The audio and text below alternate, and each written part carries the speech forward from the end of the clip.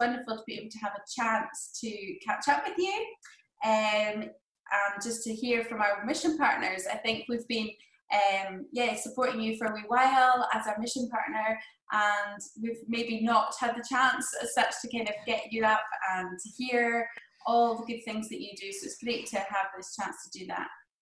So why don't you just, first of all, tell us a bit about you, where you are right now, and where you're from, maybe a bit about your family. Great, thank you so much for having me. It's really strange to be here and not be in Inverness. So I live in Edinburgh. I'm from Inverness though, but I married an Edinburgh boy. I have been here for about 17 years now, and I was a high school teacher. I taught business studies and economics for a long time, and 2 years ago it's a very long story, but I felt God really direct me out of the classroom, out of teaching, and I stepped out and joined the team of Home for Good. So I lead the work in Scotland, which I always think is funny because at the minute it's just me working in Scotland, so I'm leading myself, which can be tricky. So Home for Good, we work around fostering and adoption, and we are passionate in believing that the church has a big part to play in this area, and that all these vulnerable children, there's so much potential for the church here. So I live with my husband Andy. He works at the Scottish Parliament. Andy. We have 2 children. Angus is 9 and Isabel she's just turned 6. She had a lockdown birthday. So, how was that? Did she manage to make the most of it?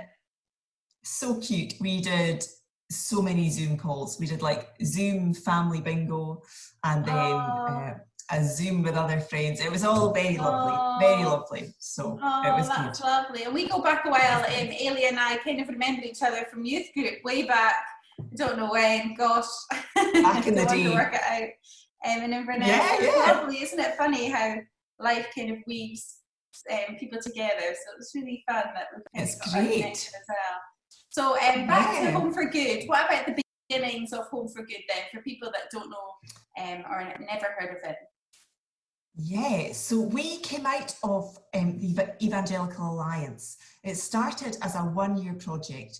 Our founding director, a guy called Krish Kandaya, you might have heard him speak, he's very inspiring. He was with Evangelical Alliance at that time, around 2011.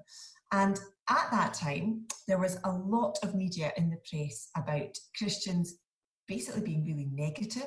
So that there was messages saying that Christians are always against things, what we don't agree with, what we don't like. And Krish thought, wait a minute, there is so much as Christians that we are for.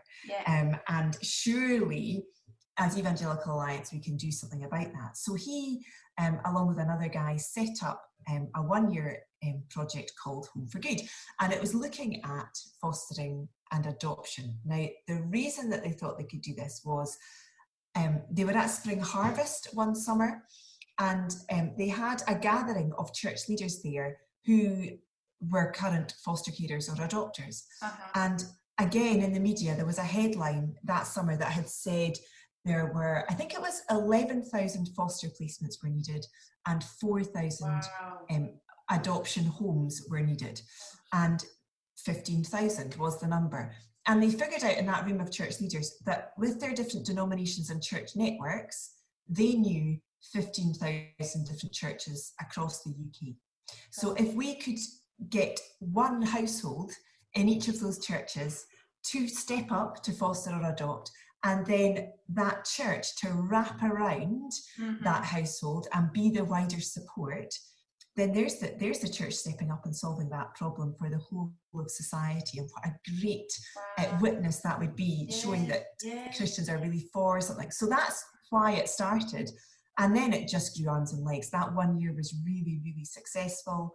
And Home for Good then set up as its own charity. So still closely linked to Evangelical Alliance and lots of other Christian charities now, but on its own. So it was a brilliant, I love the birth of it. Yeah, I love that. It's so creative. Yes, it's amazing. So you've answered the next couple of questions, but let's go. That's good. I love when that happens. I have to do less talking. But the needs, I guess, for Scotland then, so this is sort of a UK, covers the whole of the UK, but the needs in Scotland and in the Highland area then, is it something that is happening at this? Yeah, it's interesting. I suppose my first kind of insight into foster care was I taught business, but I was a guidance teacher for quite a few years. Oh, and okay. In that role, in Inverness or? No, down just outside Edinburgh. And I had a lot of children on my caseload who were fostered. Mm-hmm. And I hadn't really realised until that point that foster care could be a bit of an industry. You know, for many people it is seen as a profession, as a job. Mm-hmm. And that's fine that some of these are brilliant at what they do. But when you hear Krish speaking, which I did at the Keswick Convention one summer, I heard him speaking and I thought, oh, of course, you know, as Christians, it's littered throughout Scripture that God cares for the vulnerable, and that's our command too. And you just think, oh wow, there's so much that we could do, and just that role of the church, because so many of us are not in a position ourselves to foster or adopt, but we can be part of the support network. We all have a part to play. So, I'm not answering your question. I'm going back to answer your question now. No, the needs in the Highlands and across Scotland, I get so excited about it, well, it's an interesting one just now, because if I give you an example, as we went into lockdown, there are lots of foster carers who have been in the vulnerable category. So they might have something like diabetes, or they might be over a certain age that puts them in a shielding category. So they were unable to foster. So many local authorities have found themselves really struggling for foster carers during this time. Of course. Alongside that, there is a concern, there's been quite a few bits of research done here and there, that a lot of these vulnerable families have kind of gone under the radar throughout lockdown. And so the children haven't been coming to school, and often it's the school that are the eyes and ears of any neglect that's happening. If children aren't reporting to school, social services know about it. So with this really unusual 4 months that we've had, there is a fear that when schools go back in August, that maybe we'll see the extent of the picture then of neglect or abuse that has been happening. So they are expecting the need for foster care to really increase. So there's always a need for foster carers and adoptive families. But I would say more so now, foster care is in a bit of a crisis situation across Scotland. What about the biblical mandate to make a change in this area? What do you feel God's saying about fostering and adoption in cities and churches? For churches, how have churches been stepping up? Oh wow! Yeah. Okay, you're probably going to have to. I'm going to go off piece probably in this answer, because there's so much that I could say about it. I suppose for me, I remember very clearly the night that I thought, I have to apply for that job at Home for Good. So when I heard Krish speaking, I thought, oh, this stuff is gold. Like, absolutely, the church, we could do so much here. But it was, I was humming and hawing about whether I could leave teaching. I was in a very lovely teaching job. It was very secure. I had a great team. It was a lovely school. Always the way. And I just felt God was like, nah, you need to move. And then I'd seen this job at Home for Good, and I thought, there's no way I can do that. There's so many reasons that I can't do that. And there was one evening, I was doing a wee theology course in the evenings at a place in Edinburgh, and the guy was talking through James, and it was the verse in James chapter 1, and it's verse 27. Religion that God our Father accepts as pure and faultless is this: to look after orphans and widows in their distress, and to keep oneself from being polluted by the world. And it just hit me. And there's so much in the book of James about our responsibility to not just grow in our own faith and learn all the stuff, but actually, what are you doing? How are you caring? What does being a Christian mean in practical ways for you? And I just thought, oh, here was me trying to learn theology, learn more theology. And I love that. I really love that. And it's important. but also, well, what impact is that making on you and your community? What are you doing? Yeah. So I loved hearing some of the stories, like this most recent one, and again, it's a COVID story down in Bristol. The churches in Bristol have a really good relationship with one another. Across denominations, they pray together, they work on community projects together. They've got a really great, and I love the story as well because it shows something of Christian unity, which I think in Scotland we're not always great at, but it's lovely when you see it happening. And also with their local authority, they had a really great relationship with the local authority. So the local authority knew that the church was up for helping, was up for doing stuff. So as the COVID pandemic began, the churches together just said to Bristol Council, what do you need? What can we do? And they said, actually, we're in dire straits with our foster carers, because that was an area of the country that had a lot of foster carers in the vulnerable category.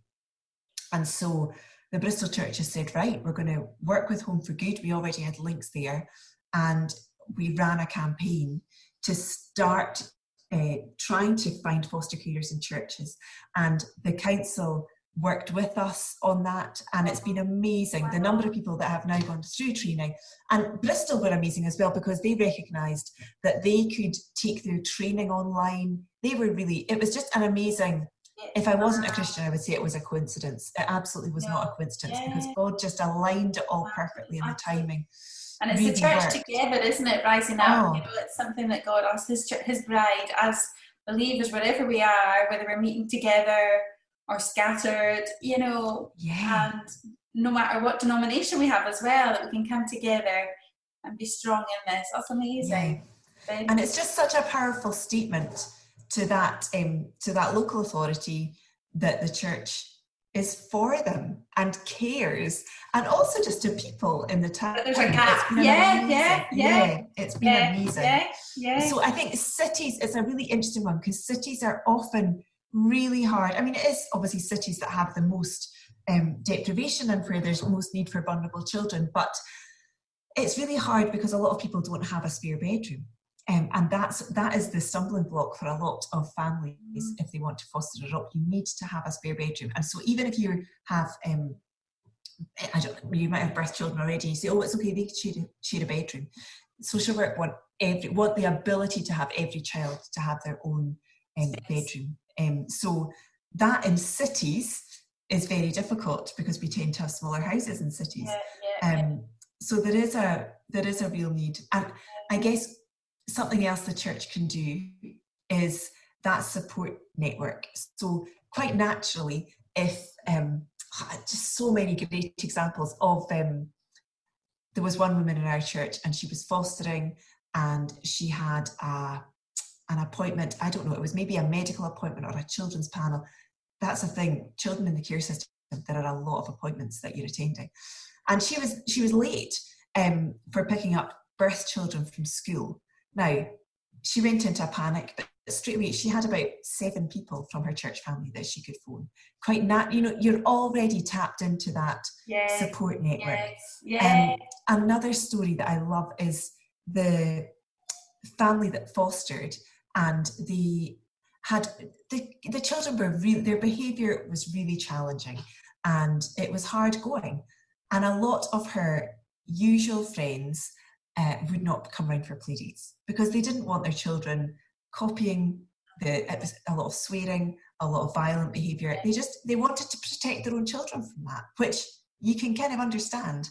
But there was this one family in her church, and she said, you know what, every Wednesday we're coming for a play date, and it doesn't matter. And I've talked to my kids about it. I'm not worried that they're going to, and if they do start modelling, it doesn't matter, I'm just going to walk this with you. And she just said that was so precious, because she just felt so lonely and so isolated. And I know as a young mum how important a play date is, for somebody just to pick you up with a cup of tea and just help you with your kids for a little bit, and give you some adult conversation in the midst of a day filled with children. So she just felt that commitment from that family, there's no judging, there's no expectations, I'm going to walk this with you. So it's lovely. So I guess it's thinking of churches so often we think of churches as being, you know, full of, you know, your 2.4 children family, and it's all kind of perfect, and it's just not like that. And I suppose as churches, are we ready to welcome these families that don't quite fit in the old molds that we had thought? And what are we doing for that? There's a lot of scope. Wow. It's so much, and just it makes you realise things that you haven't thought of. And I guess I love that saying as well. They say it takes a village to raise a child, and I always feel like that. It's almost like church. It takes a church to raise a child, and I often think how blessed we are just as a family to have friends within church that know our voice and love them, and you know, can pick them up from school as well. And I just often think, if I didn't have that, it must be so difficult. I don't know how people manage without that. That makes total sense. And also just people to pray alongside you. You know, just you almost think you just need to pray for me. So I guess that's the thing with Home for Good. A lot of people say, well, that's lovely. The work you do, that's lovely. It's almost like that's quite a niche thing. I obviously, you know, I'm in my 60s. I obviously can't foster or adopt, or I've got my hands full with children already, or whatever. But actually, we've all got a role that we can play. Supporting from the sidelines, praying for these children. Even things like the kids work. I keep coming back to the kids work in churches because it is an area that's such a difference. It's such an area of welcome in a church, isn't it? Often it is kids stuff, families that are brought into church, and even the language that we're using is such a simple thing, but asking, are we calling people mums and dads? Are we calling them carers? Are we asking children, you know, at the end of Sunday school, whatever, Sunday club, whatever we call it, to go and get your adult, maybe rather than a mum or a dad, because that can be really triggering for some children who have had really negative experiences of a mum or a dad figure. So it's all of that. There's lots that we could unpack, but having an awareness of that, as you say, it's such a sensitive thing, and it can be a trigger. That's really helpful. And what about so any other stories you can think of? Any I love hearing those stories. Anything else that you think? There's so many. I love hearing them as well. There's one that has just come to me just now. So we every year, Home for Good, we run a mums retreat, and it's a weekend away for adoptive mums or foster carers, and we have some Bible teaching. We have some time just to reflect. We have so much good food, and it's a lovely time.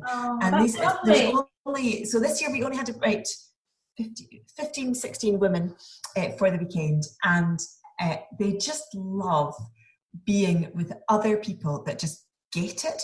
Often children in the care system, their landmarks, they're not the same. So even things like potty training probably happens later than other children. Learning to read, being able to stay, even silly things like being able to stay in Sunday club for the full amount of time, or adapting to new schools. All of that just usually takes longer. So it's lovely for these women to be able to chat about these things and them all be just understanding. That's the biggest bit of feedback, they just get it. But this first night, these women were all sitting around the table. They didn't know one another at all.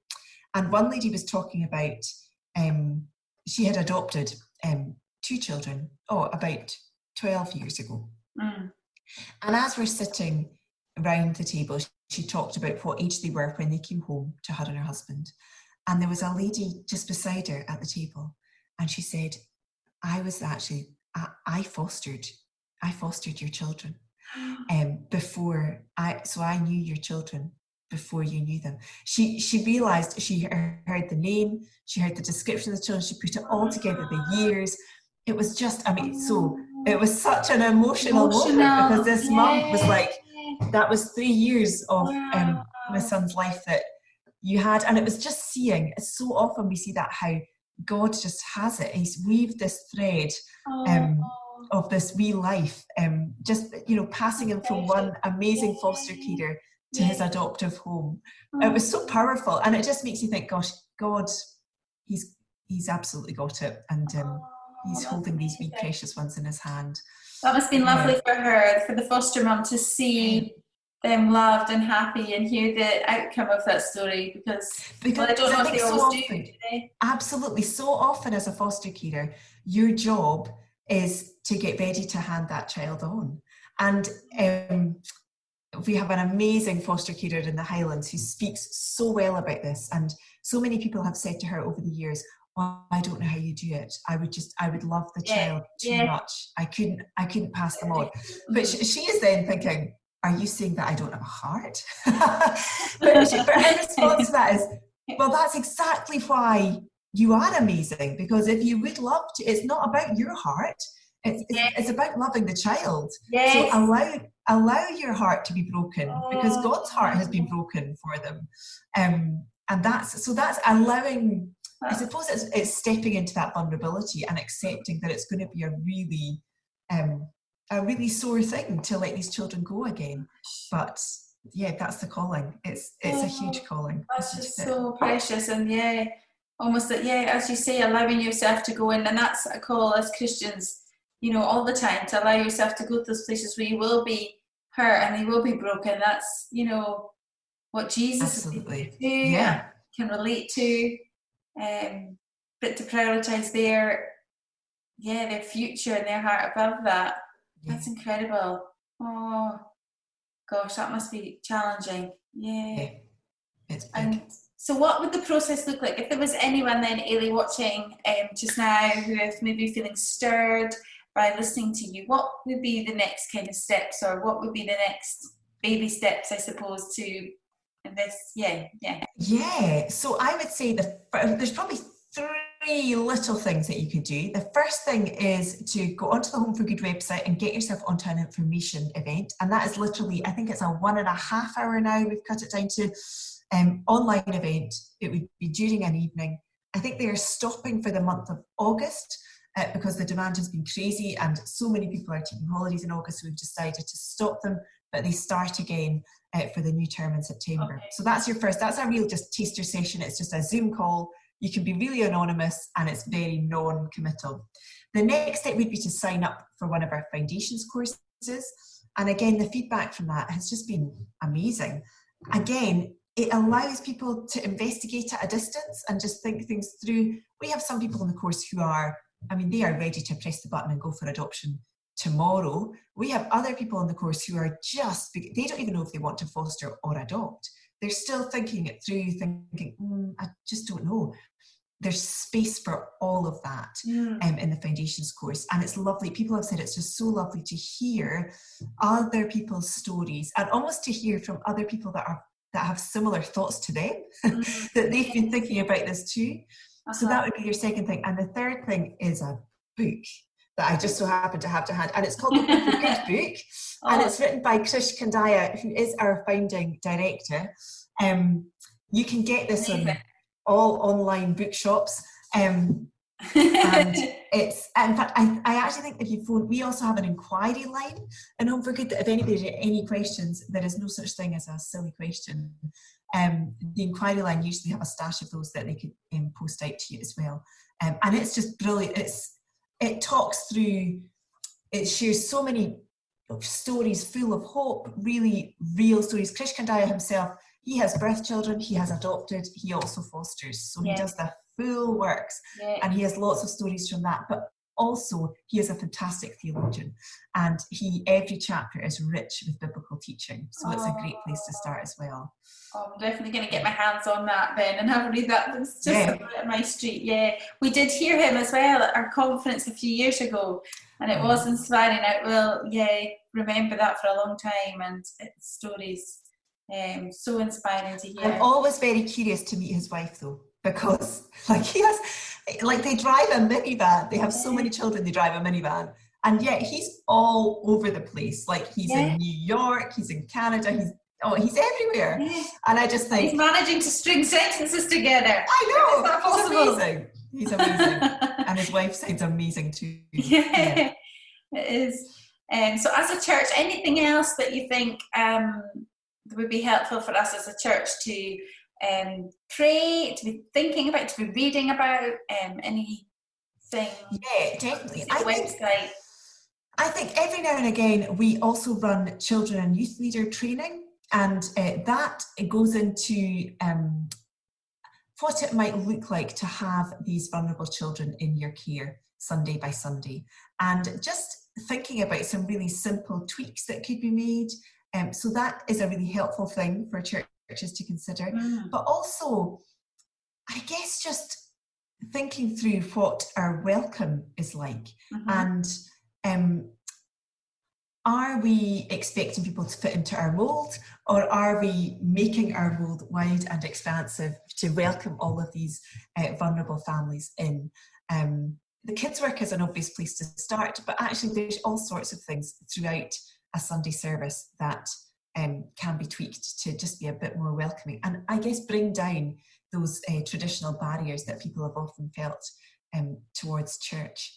The local authority as well, I think, is a real, I just think it's such an area of potential when I see what happens in some of our local authorities in England and the positive reputation that churches have, because they're willing to go to local authorities and just say, what can we do?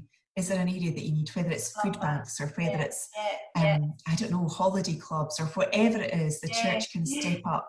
And I guess that's a fourth thing I didn't mention, that if people are interested, the Highland Council have some brilliant people in their fostering and adoption team, and they are always, we have really good links with them. So if anybody wants to get in touch with me, then I'm sure you can get my contact details. They're on the website, and I can send you my details as well. But I'm very happy to link people to Highland Council, to the team that we know there. But they also have an online inquiry form that you can go forward with. I think it's important to say that Christians often think, I won't be understood when I go. They'll think that I'm a bit funny because I go to church, or that I'm a Christian, or they won't like that I'm a Christian. But actually it's the opposite that we find. We find that social workers generally have quite a positive view of people that come with a faith motivation, because you're loved by a Heavenly Father, and that's an unconditional love, and you know something of what that unconditional love feels like, and you're wanting to do the same. So they can really view that as a positive thing. They recognise it as a positive thing. So don't be nervous, I guess, about being open about being a Christian when you're in the process. I love that. And I guess as Christians, as believers, we know what it's like to be adopted and to be fostered into God's heavenly, family. We're children of God, aren't we? And absolutely, we can relate to that, of being orphans from Him and then connected. Absolutely. Church is always, I always think it's a bit like a jigsaw puzzle, all these different stories and people. Where else would you have all of these different people in one room but church? It's really cool, isn't it? So God designed it, and just to be just mixed and open, and I just love it.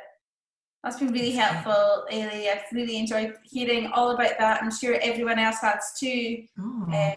It's nice to chat to you, and I feel I've probably not answered any of your questions cohesively, because I just get so excited about what we're doing. We're rolling with it. No, it was absolutely fantastic. Thank you so much. A wealth of information, and I'm sure if anyone would like to pick up an email or to get in touch with Ailey herself, I'm sure you'd be please email me anytime. Great. Ailey, would you pray for us, I wonder, before we finish our time together, just overall that we've chatted about, and I guess for us as a church, just in this next week? I would love to. That's great. Let's pray. Father, we want to just come to you now, and we want to recognize that you are such a good God. Lord, you are so gracious, and you are full of kindness. And we're sorry that day by day we forget that. Lord, we can rush through each day forgetting who you are, how good you have been to us, and how kind you have been to us. So Lord, we want to just acknowledge that just now, your goodness and your kindness and your Father heart. And we thank you that you have adopted us into your family. And we know what it is to have been far from you. And yet, Lord, you've drawn us back to you. And we thank you for that. We thank you for where you've placed us, whether that's in our church family, in our biological family, in any other types of families that we're in. Lord, we thank you for the friends you've given us. We thank you for the work you've given our hands to do. And we pray for everyone that's linked into the service now. We pray for the place that you've put them. We pray that this week you would help them to thrive where you have planted them. Lord, may they feel something of your emboldening, of your love, of your empowering, Lord, that they could do the work you have given them to do. Lord, I pray for encouragement. It's been such a strange time for all of us these past 4 months. And now, as we enjoy a bit more freedom, as we see more people, I just pray that you would help us to feel encouragement, but also to know that this freedom is something that you give us as well. Lord, the love that you love us with is a wide and a free love, and we thank you that true freedom is found in you, Lord. I want to thank you for Thomas and Mary and all the work that's happening in Inverness. Lord, it's such an encouragement to have the support from this church. And I want to thank you for all that's going on. I want to thank you for the stories that I was hearing earlier of people really working together and just showing what a church should be during this time, being so helpful and pastoral, checking in with one another, really looking after one another. Lord, I thank you that that is what the church can be. So Lord, we think to the week ahead, and we thank you for holidays, and we thank you for work, and we pray for people who are juggling both of these things. We pray for households, Lord. We just ask that you would grant patience and grace where it's needed, but also that you would give rest and restoration to families as well after such a strange season. And Lord, lastly, we want to just think about these children that we've spoken about tonight in the care system. It's so hard to think about them, and so hard to think about this crisis in the care system that is happening because of COVID. Lord, a crisis is a word that has been used so much in the last few months, but this is a real need that we anticipate. And so we pray for these children. We pray that somehow you would have your hand on them. And just as we've seen so many examples of you just weaving a path for these children, we ask that you would be, that you would just be watching over them, Lord, and protecting them. We pray for protection for these children. And we ask that you would be stirring hearts as well, that if people are thinking of stepping up to foster or adopt, that you would show them the right steps to take, the next steps to take forward, and that you would just shine a light on that path, make it really obvious. Would you just knock hurdles down, whether it's having a spare bedroom or whether it's having a husband or wife that is perhaps reluctant to think about entering into this together. Lord, I just ask that you would knock these hurdles down and help us as your church to rise up and meet the need for the society around us. Help us to be a blessing to the people that you have given us, Lord. So we ask that you would go with us into the rest of our days and into the rest of our week. In Jesus' name we pray. Amen.